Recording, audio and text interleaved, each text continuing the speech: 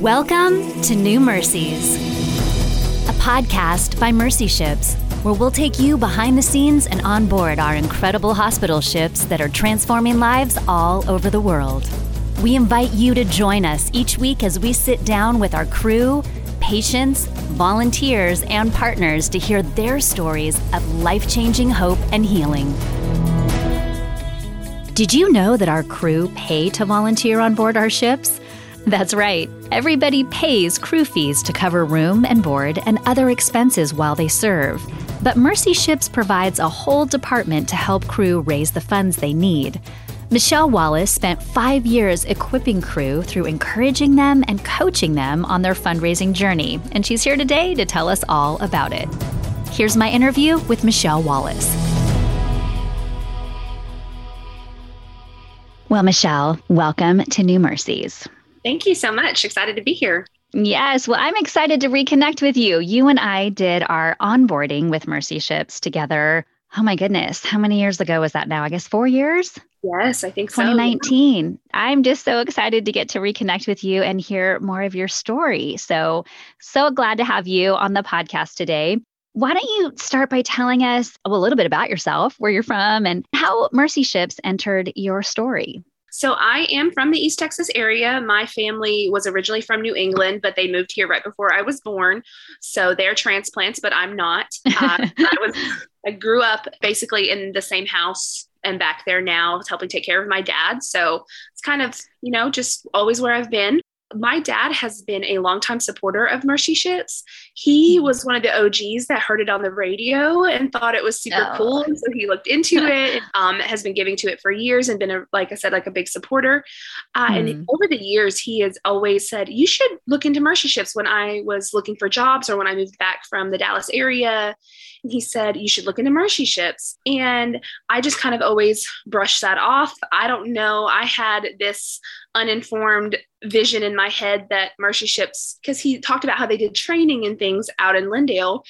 And I just had a vision of a ship in the middle of a field that people lived on and did training. And I was like, I want nothing to do with that.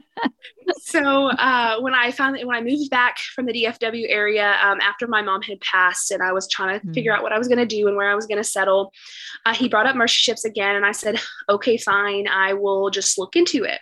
And so I got on Indeed and I just threw an application in there and I didn't think anything of it. I didn't hear anything from them.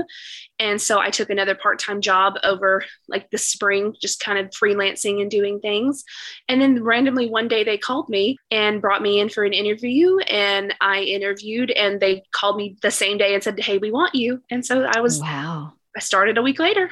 Oh my goodness. And what position did you have? What area were you working in? So I worked in what's called the FINACE department. And in typical Mercy Ships fashion, we love our acronyms. FINACE stands for Financial Accountability, Coaching, and Encouragement. It was originally part of chaplaincy, even though during my time there, finance kind of absorbed it. But it always felt like chaplaincy to me. It was just encouraging people on their fundraising journey, making sure that they were mentally and financially prepared to serve or to fundraise and things like that. So that was the department. And even though my job morphed and my title morphed the time I was there, I was basically doing the same thing for the 5 years I was at Mercy Ships. That's really cool. And that's an aspect actually that we haven't talked about at all on the podcast. We've mentioned briefly, that people pay to volunteer, but why don't you tell us a little bit about what that looks like? What is the financial responsibility of our volunteers? And then, a little bit more about what you did to encourage and facilitate that.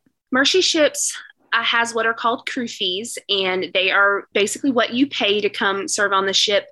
That covers your room and your board and your repatriation insurance, things like that, just like your basics while you're on the ship. Because as you well know, everything happens on the ship. You eat there, you shower there, you do your laundry there, everything. So it kind of covers all the fees and expenses that go with that. Plus anything that you have to sacrifice to do, I think means a little bit more to you. So just being able to go for free, I mean, it's great for a lot of people to be able to do that, but it's also really good incentive to be intentional about what you do when you have finance involved. So we would charge crew fees depending on whether you were a short-term or a long-term volunteer. There was insurances involved, of course, travel accommodations. And for our more long-term volunteers, there were at-home expenses. You know, sometimes you still have a house payment, you still have a car payment, you still have student loans, you want to keep the cell phone bill up and things like that. So it was a lot of helping them determine what they should keep, what they should get rid of, what kind of finances they have in hand versus what they need to fundraise for. And we wanted everyone to be financially healthy. We didn't just want you to get there and realize that you had no money or that you couldn't buy a donut on the ship because you were budgeted so tightly. So we tried to help everybody find a happy medium of that, of, you know, be a good steward of your money, but also realize that you're going to be living on this ship. It's not a vacation for a week. So how are you going to manage your money in that way? And just working through that with them. It is such a helpful position and a helpful department, because I know for us, we had never done anything like that before. I mean, we had gone on little short-term mission trips, but to go to something that we had committed 2 years to, it did require a financial obligation, but also a lot of stuff we didn't know. We didn't know how to budget. We didn't know how to figure out how much support to raise and all that kind of stuff. So your department was so helpful and enlightening to us. I know that in the greater mission of Mercy Ships, we're talking about caring for the patients and caring for, you know, impoverished people in West Africa who can't afford safe and timely surgery. But to get to that point, there are many steps along the way. As we mentioned, you know, there are doctors and nurses, there are crew, and then how do they get there? How are they equipped? And that's one of the parts that you play. Tell us how you saw your job as contributing to the larger mission of Mercy Ships. I would consider one of my biggest spiritual gifts to just be, first off, as a helper. Like, I love to help. And also encouragement. It's on all the tests that you take for personality. It's always my top tier. I love to encourage people. So for a job to have the word encouragement in the title, it was kind of God's perfect little gift for me. You know, people that are giving up their lives like you guys did to come and serve on Mercy Ships and live out their calling. It's so important that you acknowledge that and you respect that. Like, people just really want to feel valued and they want to feel seen and understood. So you come from it in a place of, this is really important and we're really thankful that you're here and this is how we can help you do that. And so it always felt like I was part of the mission in that way. Like, I was another stepping stone for them to get to live out the calling that God had placed on their lives. And so I always took that really seriously. I wanted them to feel seen and understood and known, but also know that they were supported in that way. And so that every day I went to work, even on the hard days, knowing it wasn't about me. It was about you guys. It was about the people that were going on the ship that were giving their best yes to the Lord. So I was going to give my best yes as well. I love that. I love you saying that it was kind of your job, your privilege to help people live out their calling. But in so doing, you're living out your calling as God has uniquely equipped you as an encourager and someone that can spur people on. I just love that. It's so, so important. And really, as you encouraged and helped prepare and equip crew to go, then they kind of showed up as their best self because they were prepared and ready. Working in Mercy Ships, obviously it's a unique environment. How did you find it to be different from maybe some of your previous work environments? I loved the environment of Mercy Ships. You know, when you work for a Christian organization, it kind of feels like a big family in a lot of ways. And not to say that, you know, jobs don't have their issues, but we're encouraged to come to the community gathering and be around each other. We were encouraged to take coffee breaks to just fellowship with one another. And when you're working toward one singular mission like that, it makes everything seem a little bit more worthwhile because you're seeing the fruits of your labor. Even people that have been at Mercy Ships for 40 years or 20 years, or that were waiting on the Global Mercy to be done and they've been working on it for years and years, every single day you see a little bit of the fruit of your labors. Like I would see some of our African volunteer friends who started off with $5 and didn't know how they were going to get on the ship. And we coached them on fundraising. And all of a sudden they had $500 in their bank account and they'd never seen $500 before. I don't know anywhere else in the world that I could have been a part of that from Little East, Texas. And that's one of the biggest God winks in my life is I spent most of my life thinking that I was going to be a medical missionary living in a hut in Africa. Like that was my life plan for probably a decade. And then that did not pan out because God had other things for me and I needed to be home closer to my family to help care for them. But it's an absolute God thing that I got to spend every day for 5 years helping other people live out that dream. Yeah. Oh, wow. Very cool. Very, very cool. Well, you kind of mentioned it a little bit just now, but maybe tell us about a highlight for you or an impactful moment during your 5 years with Mercy Ships. Oh, there were a lot, but I think one of the most impactful moments of the whole time that there involved you and our onboarding team. I remember when COVID was in full force and it had been for a little while and the ships were kind of segregated where we were all wearing masks and we couldn't spend a lot of time around one another in groups. And the ISC was the same way. You know, a lot of us were working remotely. I was at the time. And so everyone was, you know, they were lonely and they felt isolated. And then I don't even remember who it was, but they came up with an idea of our onboarding get together via Zoom or via Google Chat or whatever we did at the time. And I remember sitting there in my room or my home office and seeing you guys, seeing our friends on the ship, seeing friends in Alaska and other countries. And we were all on the screen together. And we were just, for once, everyone was laughing, everyone was happy. And we were able to talk about our struggles and pray for one another and like just uplift each other and kind of remember where we started and where we were going. And I just remember thinking in this sadness and in this silence that we're living in COVID, that there was still joy to be found. And that kind of helped propel me to like keep going with what I was doing for the mission. Yeah, that was a powerful time for sure to be able to rely on one another. And like you said, the family that we built together to still continue to care for each other. We had no idea when we signed up that we were going to hit such a huge bump in the road, if you will. Maybe it was even bigger than a bump in the road. But the fact that we had that time together to build relationship, to become a family, it really served us well when things got really hard. Yes, absolutely. It definitely did. What are you currently doing? I currently am the manager of administration and community for a local innovative solar power company here in East Texas. I get to combine being organized and bossy and sassy and all the things that make up Michelle and use them to our advantage there. I plan events and community volunteering work. I organize the lives of all of our director and executive level people. It's kind of a job that God built just for me. Like I get to do all my favorite things every day and they are my new family. How do you see your time at Mercy Ships as contributing to the work environment that you're creating now? Mercy Ships taught me a lot about who I am. It taught me that my muchness is a gift and it's not a flaw of mine. A lot happened personally and professionally in my 5 years that I was there. And I always kind of thought I was this big old softie who would fold under pressure and couldn't handle it. But Mercy Ships really helped me learn that you can be a pocket full of sunshine and still be strong. And that things don't always have to look like you thought they would to be beautiful and to be used by God. And then I learned that people are the same everywhere you go, whether you are from a different country or a different state. I remember in our onboarding group, we had to do those assignments at the end of the week. And part of my assignment, I read from Maya Angelou's poem that says, "We are more alike than we are unalike." And I just remember learning so much about people in general from Mercy Ships, like culturally, but also just personality wise. I always knew that I wanted to reflect Jesus in everything that I said and did. But I think sometimes I forget and forgot how you can do that in the simplest of ways. And when I made the decision to transition out of Mercy Ships, that was the thing that came up the most in my talks with all my coworkers. It was how I showed Jesus in my character, I guess you could say.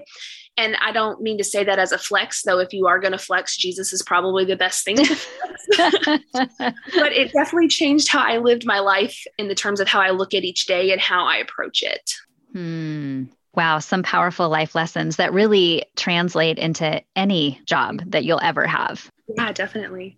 During your 5 years at Mercy Ships, you obviously got to meet so many people, helping all this crew that we know is ever changing. New crew come and go all the time. And as you're encouraging this new crew and helping them with their finances, was there anyone or any group of people that stood out to you or impacted you? I remember two different ones specifically. The first one being in our onboarding group, we had our friend Allison that was there, and she worked at the ISC with us, and she actually met her husband who had been on the ship and came to the ISC or to our global center. And he worked there for a time while the Global Mercy was being finished. And they met and they fell in love. And then they came to the Global Mercy together. So that was really cool watching that love story happen right in front of my eyes. And then getting to help them walk through the fundraising process kind of on a professional and a personal level. That was a really cool and sweet season to walk through with them. And then they walked through some other tough seasons that Mercy Ships walked through them with as well. And just being able to see how all that all progressed was really a testament to God's goodness and just something that I was really happy to be a part of. And then another one that I could think of, and I can't recall his name, but he was one of our African crew. And he was one of those that started off with no money in his bank account, and through coaching, and he learned how to use his crew crowdfunding page, and he was able to self-fund his trip to Mercy Ships for his first 6 months there. And then while he was there, he made friends on the ship that paid for him to stay another 6 months. And then he was there for a year. And then he qualified for the financial support program that we had. And even though he qualified for the program and he could have stopped fundraising at that point, which a lot of the people would do, he kept it up. And when I left, he had been there for 2.5 years and was still doing all of that. He was still fundraising. He was teaching other African crew members how to do that. And I just remember thinking we didn't give him enough credit, because when we talked about him in the beginning, we were like, I don't know how he's going to do it. I did not have the confidence in him that he had in God, and he sure proved me wrong. Wow. That is really cool. We actually spoke with a young man from Sierra Leone a couple of weeks ago on the podcast, and he had a similar story where he didn't have the money. And he said, wait, what? I have to pay to work here? He goes, I'm African. We get paid to work, But in his story, he mentioned that there was another person on board that he befriended who paid his crew fees and helped him out. It was so amazing. I love that God is big enough. He's going to provide, right? If he wants someone there, he's going to provide, which brings up a really interesting point. There's probably a lot of people who shy away from coming and volunteering with Mercy Ships because of the finances, that you have to pay to go. And a lot of people are really hesitant to fundraise. They feel, I don't know, embarrassed. It's hard to ask people for money, and it's a really uncomfortable thing. So dealing with that a lot, how do you encourage people through their fundraising? And what would you say to people listening right now who are thinking, I'd love to go, but I don't want to raise support? I think something that we said a lot while I was at Mercy Ships is that not everybody can go to a ship in Africa, but they can go with you, and they can go with you in their prayers, and they can go with you in their finances. And that is some people's calling, is they can't physically go, but they can bless you with finances. And so you not giving them the opportunity takes away their blessing as well. And a no is not a rejection. If someone can't give you $500, but they can give you $5, God can multiply that. Or you tell the church that you're going to, and you get up there and you do a huge speech about it, and you have one person give you money that day. That person might call Mercy Ships the next day and donate $1,000 anonymously to you. You never know who you're impacting. Or they might go home and tell Aunt Betty that they talked about this missionary at church today, and she was like, oh, I always wanted to go to Guinea or Sierra Leone or wherever we are at the time, and call and pay for your crew fees for a year.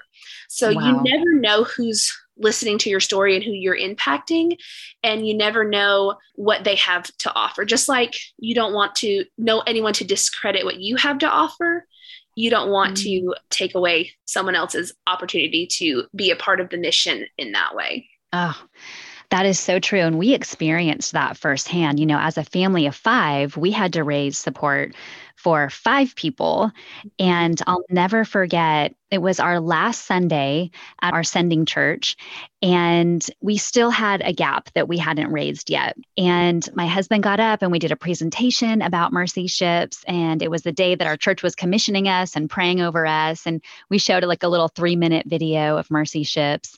Well, across the street from our church is a university. And about the time that we were having this service, the students were wrapping up their school year. And so parents were on campus helping move kids back home or what have you. And some of those parents were in church that Sunday with their college students.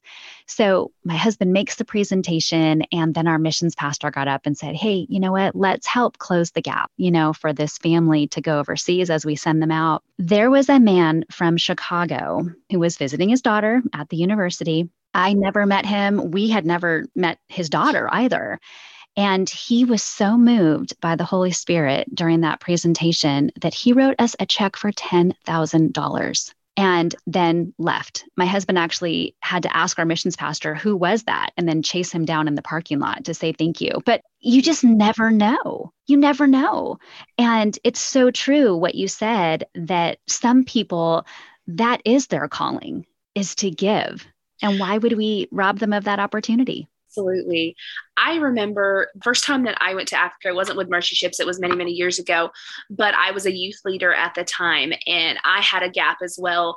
And we were just at Pizza Inn or something. And I was talking to my youth pastor and telling him about the gap and things like that. And I remember one of my 8th grade boys walked up and handed me $5. And that touched my heart so much. But then all of his friends, 5, 6, 7 people, all took $5 out of their pocket. All these little high school and junior high boys. And we're like, here, Michelle, here's $5. So by the time I left that day, I was $100 closer to my gap.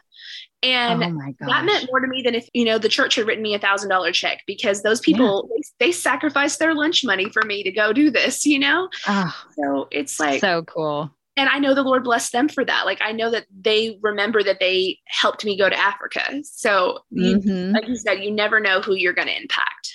Yeah, absolutely. You just really never know. You never know how God is going to move in the hearts of others. And there's even a passage in the Bible that says, you have not because you ask not. But I think even more than that, it's inviting people in to go with you, to come alongside you and go with you. And I am so grateful for you, Michelle, and the work that you did with Mercy Ships to encourage crew in that difficult financial aspect of getting to the ship. And I love that there's a team that continues that work. So thank you so much for using the gift of encouragement that God has given you. And thanks for sharing with us a little bit of your Mercy Ships journey today. Thank you so much for having me. It was my joy to serve with Mercy Ships and my joy to be here today. If you want to give to the mission of Mercy Ships and help support the crew that go volunteer, you can give at mercyships.org. Come back next week to hear from Cameroonian Martha Ashu and her incredible Mercy Ships journey that has taken her to many countries and helped shape her future.